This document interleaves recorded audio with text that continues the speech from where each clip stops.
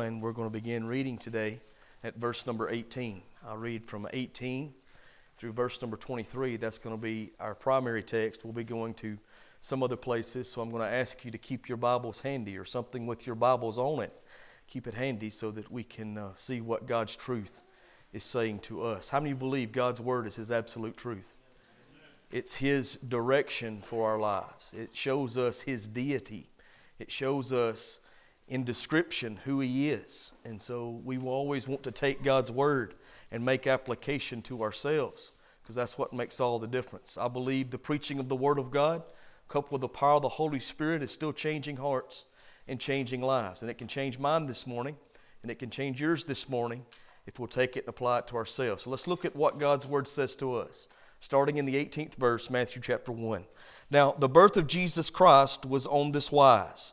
When as his mother Mary was espoused to Joseph, before they came together, she was found with child of the Holy Ghost. Then Joseph, her husband, being a just man and not willing to make her a public example, was minded to put her away privately. But while he thought on these things, behold, the angel of the Lord appeared unto him in a dream, saying, Joseph, thou son of David, fear not to take unto thee Mary thy wife, for that which is conceived in her is of the Holy Ghost. Now, I don't know about you, but I am thankful in times when we don't know what to do, where to turn, or what's going on, God is able to speak directly to us in our time of need. He's able to give us direction in ways that only He can direct. And that's exactly what happened with Joseph. I can only imagine what this man is going through, knowing that he had never known his wife physically speaking. They had never consummated their marriage. Listen, he knew her being pregnant, that could cause him a lot of problems and certainly cause her a lot of problems. As a matter of fact, she could have been stoned to death if Joseph would have made public what he knew to be private, like the angel told him. And so you need to understand this morning, folks, that God is able to give you direction in the dark times of your life. And I'm just, as I read into this scripture and kind of read in between the lines, I'm sure that was a dark time for Joseph when he knew he hadn't physically been with his wife, but she was pregnant. God came to him in a time that he needed it most and gave him clear direction. What a blessing that truly is. He still does the same for us. And the angel said to Joseph, that which is conceived in Mary is of the Holy Ghost. It's the Son of God. Verse 21. And she shall bring forth a son, and thou shalt call his name Jesus. Everybody say Jesus. There's power in that name. Do you know that? There's life-changing power in the name of Jesus. There's mountain-moving power in the name of Jesus. There's dead-raising power in the name of Jesus. Acts chapter 4 and verse number 12. Peter says, there is no other name given under heaven whereby men might be saved except the name of Jesus. Jesus tells us what He did. The Bible says that His name was Jesus because He would save His people from their sins. Now listen to me, folks. Jesus in the Hebrew is the word Yeshua. Yeshua in the Hebrew means the one who saves. And so Jesus means Savior. He is the Savior of the world. If you believe it this morning, say amen. Yeah, that's what God's Word's teaching us. Jesus tells us what He did. Look at verse 22. Now all this was done that it might be fulfilled which was spoken of the Lord by the prophet, saying, behold, a virgin shall be with child and shall bring forth a son, and they shall call his name Emmanuel, which is interpreted God with us. Do you see it? So the Bible gives us two names here for Jesus. First of all, it says His name would be Jesus, Yeshua in the Hebrew, which means one who saves. And then it says His name will be Emmanuel. Now, Jesus tells us what He does. He's our Savior. Emmanuel tells us who He is. He's God with us. It describes for us His character, His essence, His personhood in the Trinity. He is God the Son, yet He is the Son of God. He's the God-man. The word Emmanuel in the Hebrew means it's El Gabor. And what that means is the God-man, Jesus, became flesh to dwell among men so that He might do for men what men cannot do. He came for us. Then Joseph, being raised from his sleep, verse 24, did as the angel of the Lord had bidden him, and took unto him his wife, and knew her not till she had brought forth her firstborn son, and she called his name Jesus. Let's pray together. Father, we love you. Thank you, Lord, for who you are and for what you've done. Thank you for the truth of your word.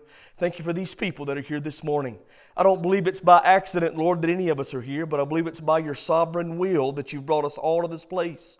And Lord, I'm praying that as your message goes out, it goes out to speak to hearts and change lives, to convict where conviction is needed, and to comfort where comfort is needed. For you know what we need better than we know ourselves. So if there be one here that's lost, may today be the day of salvation.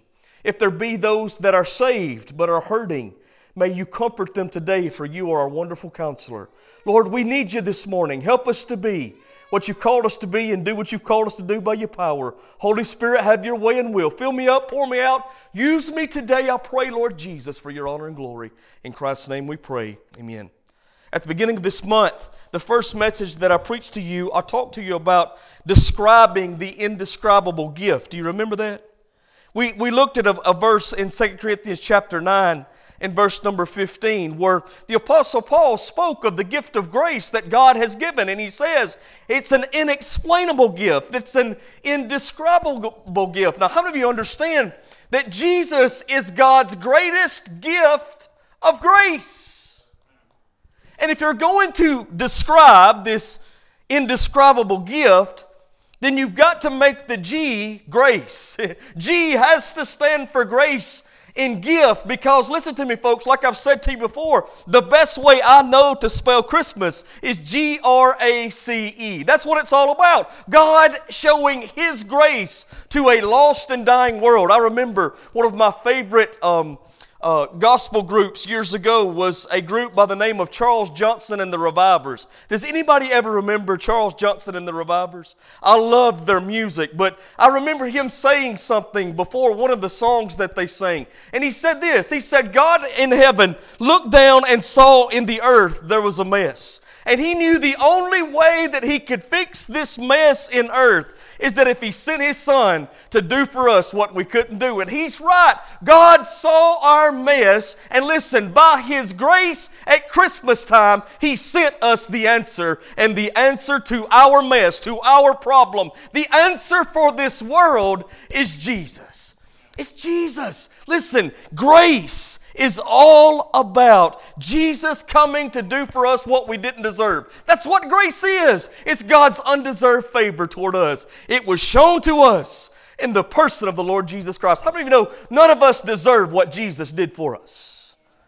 None of us deserve Him leaving the splendor of heaven and coming to this sinful world. None of us deserve Him being mocked and ridiculed and spit upon. None of us deserve Him being nailed to a cross, not for His wrong, but for our wrong. I don't deserve that. You don't deserve that. But by God's grace, He's given us undeserved favor. Jesus is the person of grace. His purpose for coming to this earth was the amazing, matchless grace of God. We are the people of grace if we accepted this free gift. Praise God, this ought to be the place of grace. Amen? You can't talk about Christmas if you don't talk about grace. So G has to stand for grace. Well, if G stands for grace, what does the I in gift stand for? It stands for incarnation. Incarnation. You've got to talk about the incarnation if you're going to tell properly the Christmas story. That's what it's all about. The word incarnation, if you look it up in the dictionary, you're going to find that it means one who personifies deity, a person who embodies deity in the flesh. And that's exactly what Jesus did. He was God before Bethlehem, but at Bethlehem, He became flesh. He was God before Bethlehem, but at Bethlehem, He became flesh. That's the Christmas message. God incarnate in the flesh. The scripture says in the book of John, the Word, meaning Jesus, became flesh and dwelt among us. Let's just flip over there and read that. Keep your place there in Matthew chapter 1. I want to flip over to John chapter 1. And notice how John describes the Lord here. I love it. He uses the word to describe who Jesus is. Now that's what it means, and we've looked at that several times before, and I don't have time this morning to go over that again, but to make it easier for all of us to understand, let's read this like John intended. When he says Word, he's meaning Jesus, okay? So let's look at John chapter 1, and we're going to read what the Bible says. In the beginning was Jesus, and Jesus was with God, and Jesus was God. The same was in the beginning with God. Now watch this. All things were made by Him, and without Him was not anything made that was made. Now look down, if you will, at verse number 14. And Jesus, or the Word, was made flesh and dwelt among us, and we beheld His glory, the glory as of the only begotten of the Father. Watch this now. Full of grace and truth. Jesus was God. Jesus created all things. He was God in the beginning, long before Adam. He revealed Himself as God as He dwelt in the flesh on this earth. He is still God this morning, sitting at the right hand of the Father. He's never ceased to be God. Do you understand me? He is El Gabor, the God-man. He's full of grace, but He's full of truth. If all you have is grace, you have a license for sin. If all you have is truth, you can't have any grace. You must have truth to realize the holiness of God, because God does have a standard of truth. But you must have grace to know God personally, because we ourselves in our sin are separated from Him. Jesus is full of grace and truth. I'm so thankful for that. He is the Word made flesh. God incarnate. Now, the Bible told us in Matthew 1:23 that He is Emmanuel. He's God with us. I want you to think about what that means for just a moment. God with us. There's 4 things that I want you to see this morning. God with us, that's who Jesus is.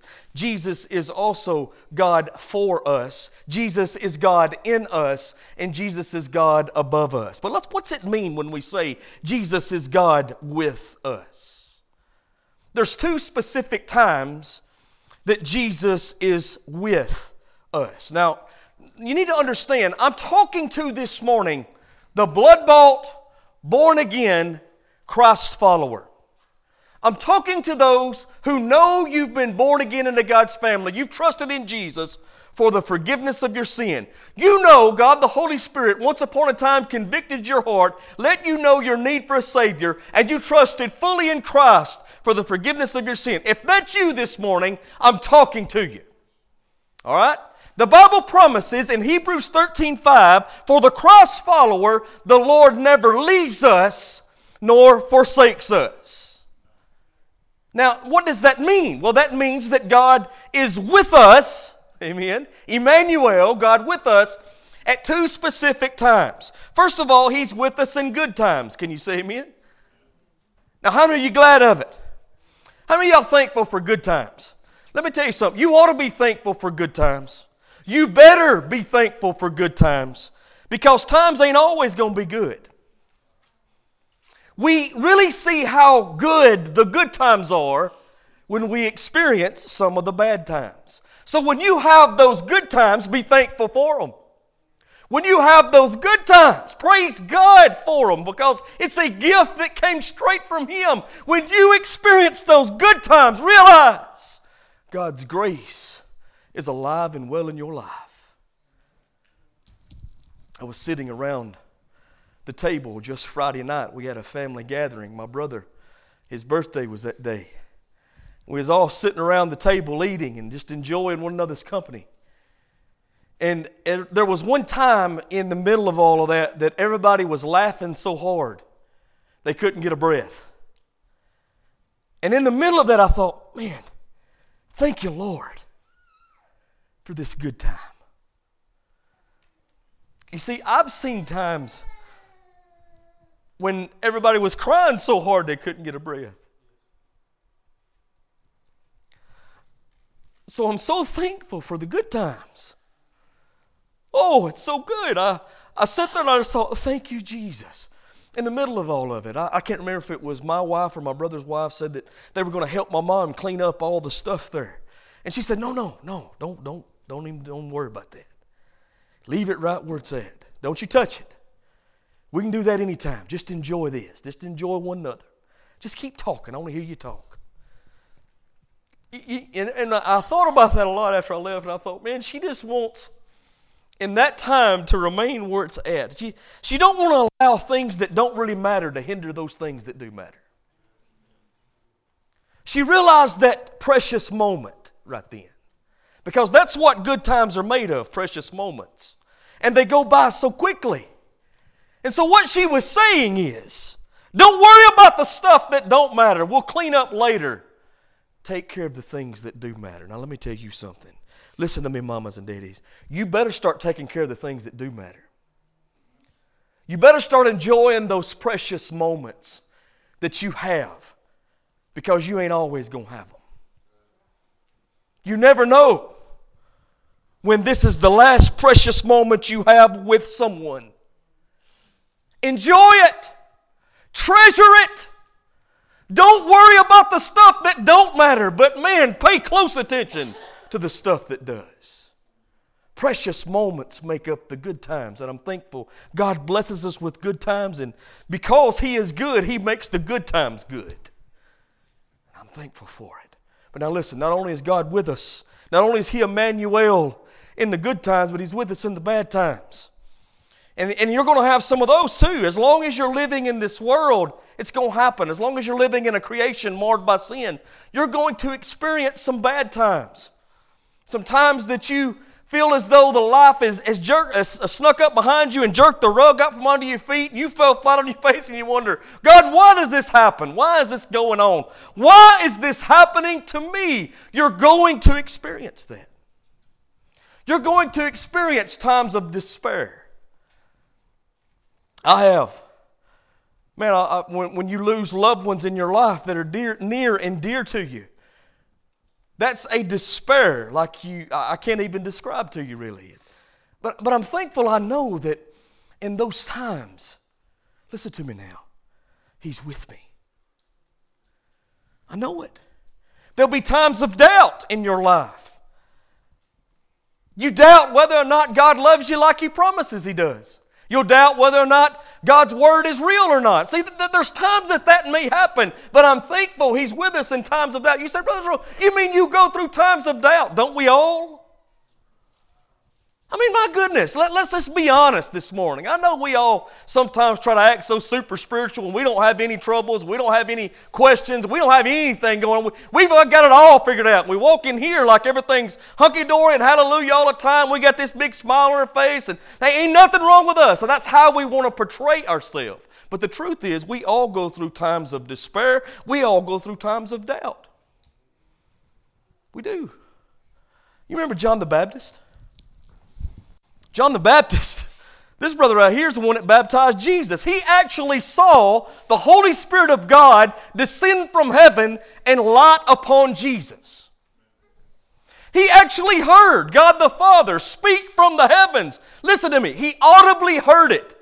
God the Father say, "This is my beloved Son, in whom I'm well pleased." John is the one who looked at Jesus and he said to his disciples, "Behold, look, that's the Lamb of God that takes away the sin of the world." John the Baptist is the one who said to the religious leaders, "I must decrease so that He must increase." Yet, when John was in prison, what did he do? The Bible says he began to doubt. And he told his disciples, "Go and ask Jesus, is He the one that's been promised by the prophets? Or do we look for another?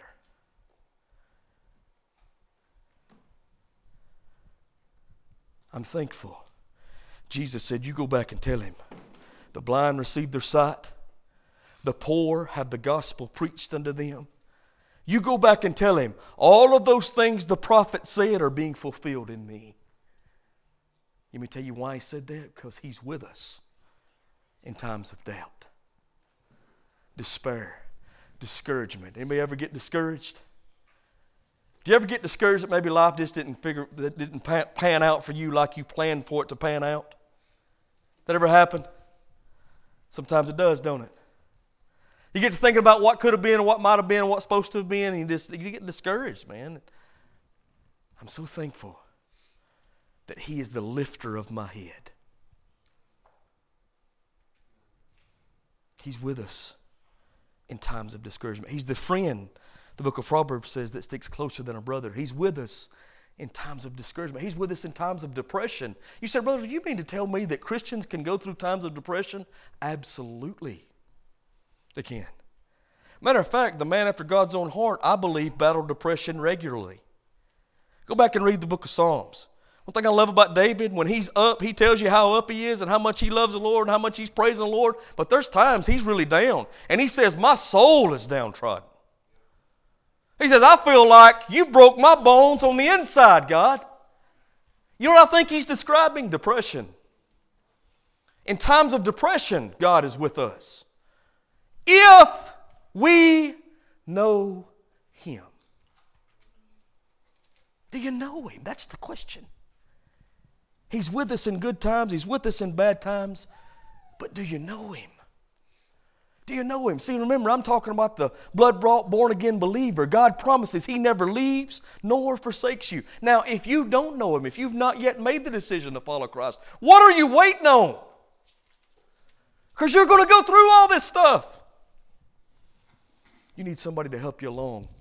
It's amazing how God puts people in your path right at the right time. I was preparing for this message this week. I had to go back to the doctor Friday and I had to be there at 8 o'clock in the morning. So I got there about 7:45, was sitting in the waiting room. An older gentleman comes in and sits down beside me and starts talking. We just have a great conversation sitting there, me and him. We was talking about Christmas time and everything going on in the world. We solved a lot of the world's problems just sitting right there in that doctor's office. Had a good time talking, I really did. And you know how there's a kinship between believers. Your spirit bears with theirs. It really does. And the whole time, he never said that he was a believer, but I just sensed it. I could just tell there's something different about this guy. You know, so we kept talking back and forth, and we got talking about Christmas. He said, man, I love Christmas. He said, Christmas is one of my favorite times of the year. He said, I cannot wait for Christmas every time. He said, he said, for the last 4 years, it's been tough. He said, 4 years ago, I lost my wife. He said, we've been married for 44 years. And he said, I've loved her all those 44 years. He said, I still love her. He said, but Christmas time, even though it's so special to me, he said, man, it's very lonely too. And I'll never forget what this brother said, man. I felt like shouting in the waiting room. He said, I miss her so bad right now. He said, my heart breaks that she's not with me right now. He said, but I'm so thankful I know Jesus. He said, he never leaves me. And he never forsakes me. And I know in my loneliness, he's with me. And I thought, my goodness, that's what it means in Matthew 1:23. What it says, God is with us in two specific times, good and bad. Amen? Oh, it's good to know him. God is with us, but do you know God is in us? He's in us. I'm not going to spend a whole lot of time here because we looked at this 3 weeks ago, but I do want you to write the scriptures down. John chapter 14, verses 16, Jesus promises that he's going to pray to God the Father that the Father would send them another comforter, one like unto himself that will come alongside and help us. Amen?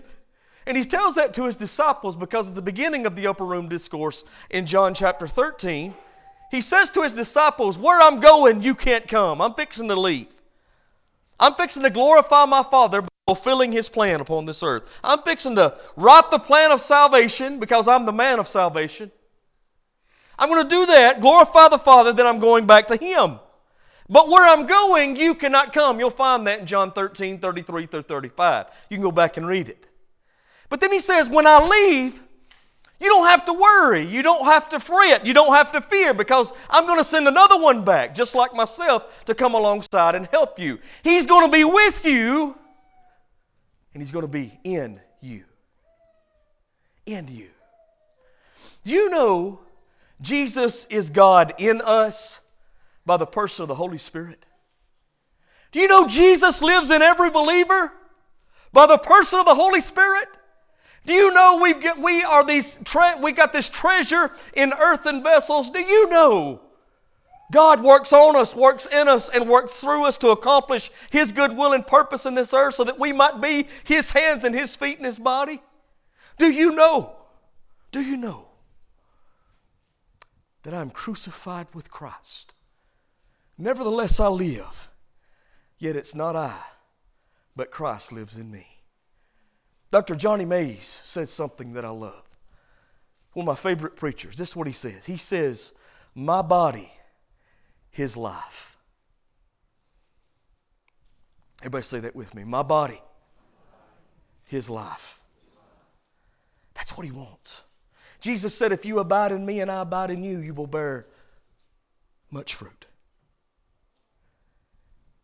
The life of Jesus will be evident in and through us as we are controlled by the precious, powerful, personal Holy Spirit. He's God in us. God with us, but He's God for us. Romans chapter 8 and verse number 15 tells me that. Romans 8:15 says that He's not given us the spirit of fear, but He has given us the spirit of adoption, whereby we cry, Abba, Father. You say, brother, what's that world's that got to do with God for us? Well, I think if you're a parent, you understand. See, what that scripture is saying is that God is my Father. Not because of who I am, not because of what I've done, but because I've trusted fully in the finished work of King Jesus. Amen? Now I've been adopted into the beloved.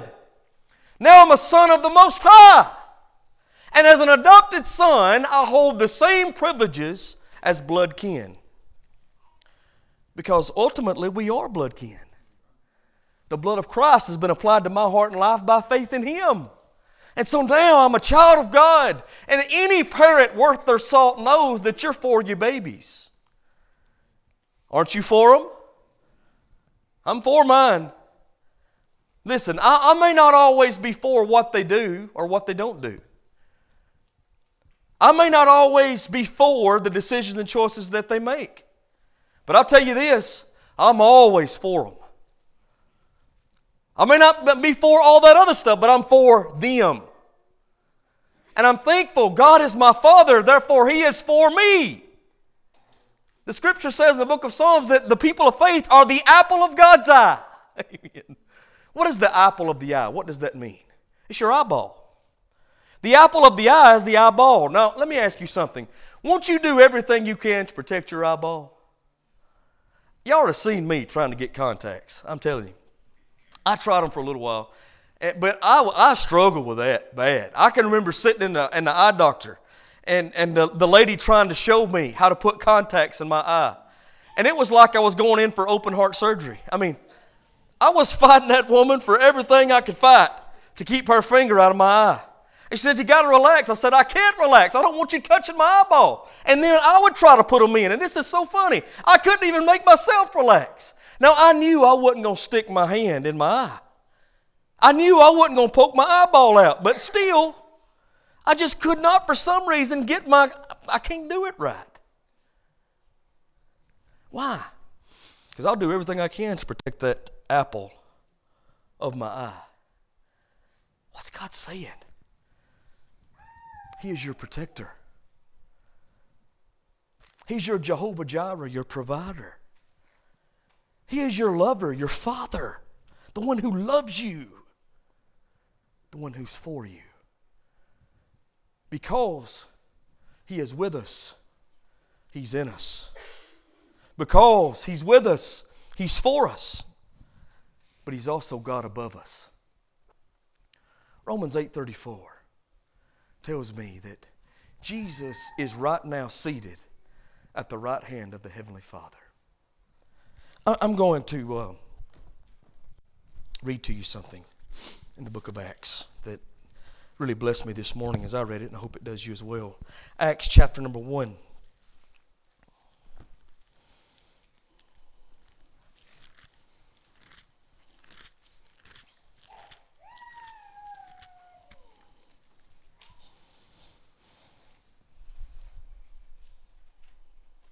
So Jesus tells His disciples really the last parting words before He ascends back to the Father. The Bible says in Acts chapter 1 verse 1, the former treatise have I made, O Theophilus, of all that Jesus began to both do and teach until the day in which He was taken up. Everybody say taken up. Now let me tell you what that means. That means Jesus ascended back to the Father. Do you like those sound effects? That's the best way I know how to describe it. Everybody do it with me. The Bible says He was standing there after having been resurrected from the dead. He had been there 40 days, teaching and preaching, being seen of over 500 people. And then when it became time, He ascended right back to the Father. Now, I don't know what all the entails. I don't. But let me tell you what fires me up about it. The Bible says one day I'm going to. If Jesus raptures His church, I'm going to. And you will too. Isn't that exciting? Wow.